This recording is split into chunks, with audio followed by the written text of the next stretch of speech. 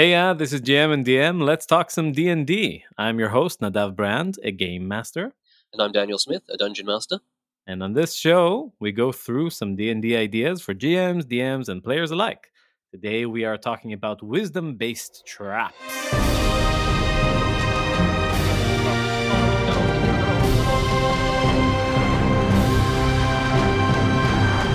Okay, and this episode is a part of a mini-series we're making about creative trap design based on each ability score in Dungeons & Dragons. Today, we're talking about wisdom-based traps. So, Daniel, what is wisdom and what is a wisdom saving throw, right? Let's just have, just a general overview. Well, I mean, what is wisdom is a big question. I don't think I'm prepared to answer that. People have been trying for thousands of years. But what is wisdom in D&D? Wisdom is a bit hard to quantify. It's a whole bunch of traits lumped together that often seem connected but aren't in some ways. So common sense is wisdom, instinct, connection to nature, perceptiveness, reading other people, courage for some reason. So like almost all fear-based effects affect wisdom, willpower, and then kind of generic magic resistance, like bestow curse attacks is based on a wisdom save. So you can get away with quite a bit, actually, on wisdom, but I would say in general, if you want to incorporate a wisdom save, you want it to be against things that cause some kind of supernatural suggestion or some kind of supernatural impulse, right? So this is how I would distinguish this from like an intelligence save, okay? Is that intelligence saves are generally against things that attempt to bludgeon your intellect or your pattern recognition or your ability to think, okay? So things like feeble mind, things like psychic scream, okay?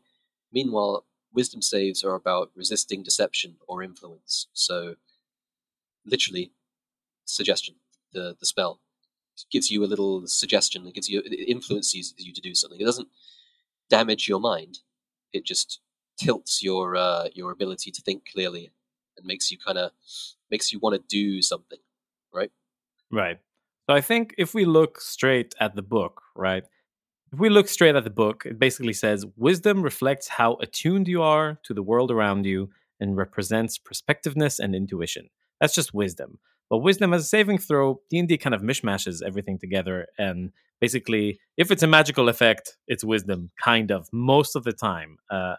I don't necessarily think that's a good thing, and that's why we're making this series. Yeah. In essence, because magic could be intelligence based or charisma based or con based or whatever, and even magic.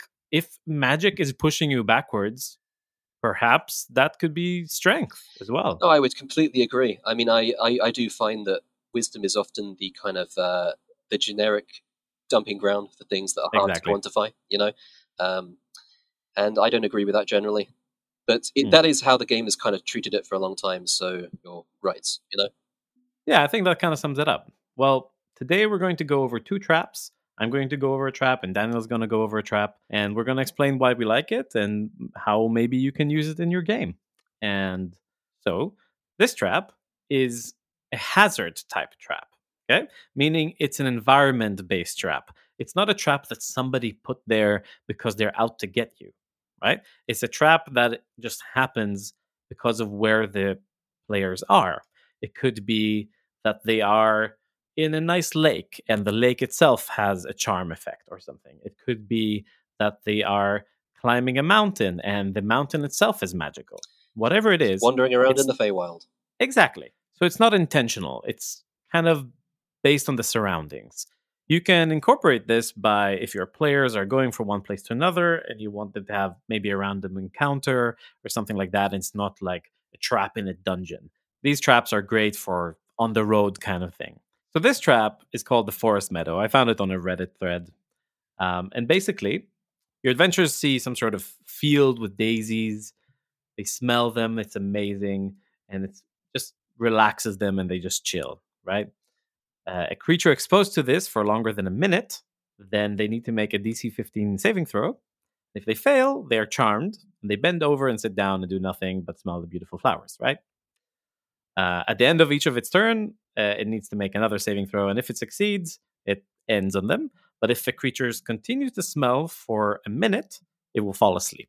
Kind of harmless, right? Ah, It's just cool. a hazard. Well, it's just like it's the Woodstock trap. Like, Smell the flowers, man. yeah, like So kind of, but you can, if you're smart about how you make them roll, you can make it look not suspicious, right? If you yeah, absolutely, yeah. Now, the trap by itself is kind of harmless, really, right? They just fall asleep. They're not Yeah, really sure what's happening. they just have a chill time. Like, If they just have a chill time. The problem is if they need to go somewhere, or if you combine it all right, okay. with an ambush or with some sort of social situation, right? That suddenly the party is rude, or if they need to get somewhere, or if somebody goes missing and they're not sure why, Mm-hmm.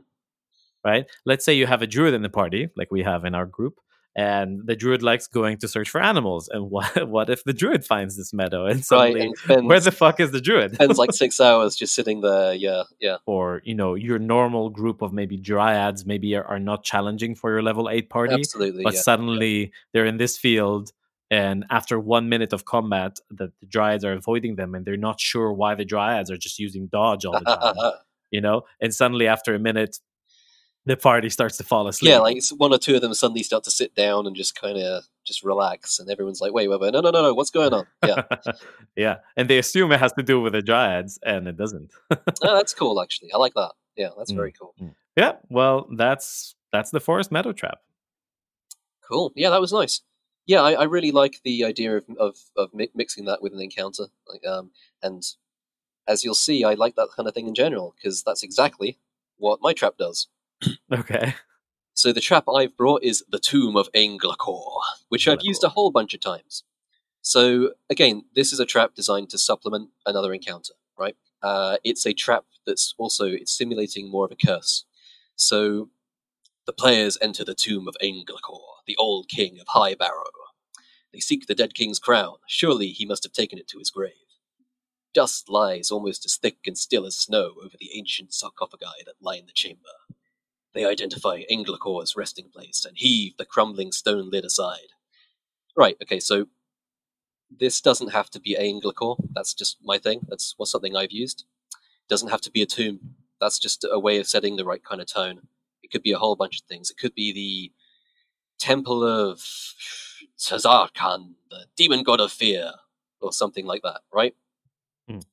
So the trigger for this begins like at the same time as an encounter would start. Okay, so it's the moment they push the lid of the sarcophagi up, or do whatever it is that would start the encounter in your version of this. Right. So every PC within 20 feet of the sarcophagus must succeed on a wisdom save or be affected by a fear-based effect. Right. And the thing is, they are not afraid of the skeleton warriors that begin to rise from the surrounding sarcophagi. Nor are they afraid of Englacor as he starts to pull himself up from his slumber, right? They are afraid of each other, okay? So, so immediately after failing their save, they must move their full speed away from one another, okay? Until they save against the effect, they have disadvantage on attacks when within 10 feet of another PC. So, like, they're shaking, they're so afraid of each other that they can't keep their concentration, and they cannot willingly move closer to any of their comrades, okay? So this is actually a little chance for some RP stuff. Let your players describe how their characters see the other PCs, get them to think about what scares them a bit, right? Right. But also, I mean, primarily, this causes a lot of strange tactical situations. Players have to really think about how they maneuver around the ensuing battle. It makes it much harder for characters to support one another or dogpile enemies. They have to think like, wait a minute, this guy is going to get surrounded. He can't move closer to me. Therefore, if I move here, he won't be able to leave the area he's in. Right? So then they think, so I can't do this. So I've got to think of another way of getting to where I want to get to. It makes people kind of run around the encounter and do sort of weird stuff. It also makes for like people using their abilities in weird ways or their spells. Like suddenly, pushing or pulling or charming become a lot more valuable because you can push around your fellow adventurers, or if they really can't get out of a bind, you can try and charm them and like just order them to leave it there, like get them out of there that way. A wisdom saving throw to fix a wisdom to fix the throw. wisdom saving throw. Yeah. A really weird situation, but it's fun often.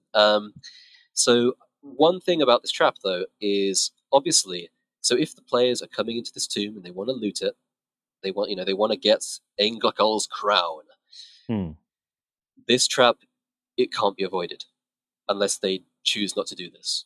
Right, so that's one. I mean, I would say that's one in a way flaw of this. It's not something you can just kind of get. You can't get away from it unless you want to kind of fail in your objective. However, I would say that if you reward investigation, you can kind of mitigate that a bit. So what you do is so this trap kind of is in a way a punishment for players that run in and immediately push. They open things immediately and just kind of me. Yeah, exactly. And don't look at anything. And yeah, pretty much. Don't look at anything. Just kind of go, oh, that's the tomb. Let's just let's push the sarcophagi aside. Let's open it up. Let's get at this thing, right? So, on the other hand, though, if players take the time to really look over the sarcophagus, then they can maybe read something on it that tells them a little about what could be happening. And I would say if they're a bit more prepared, I would lower the DC a little bit. Because they know something's coming.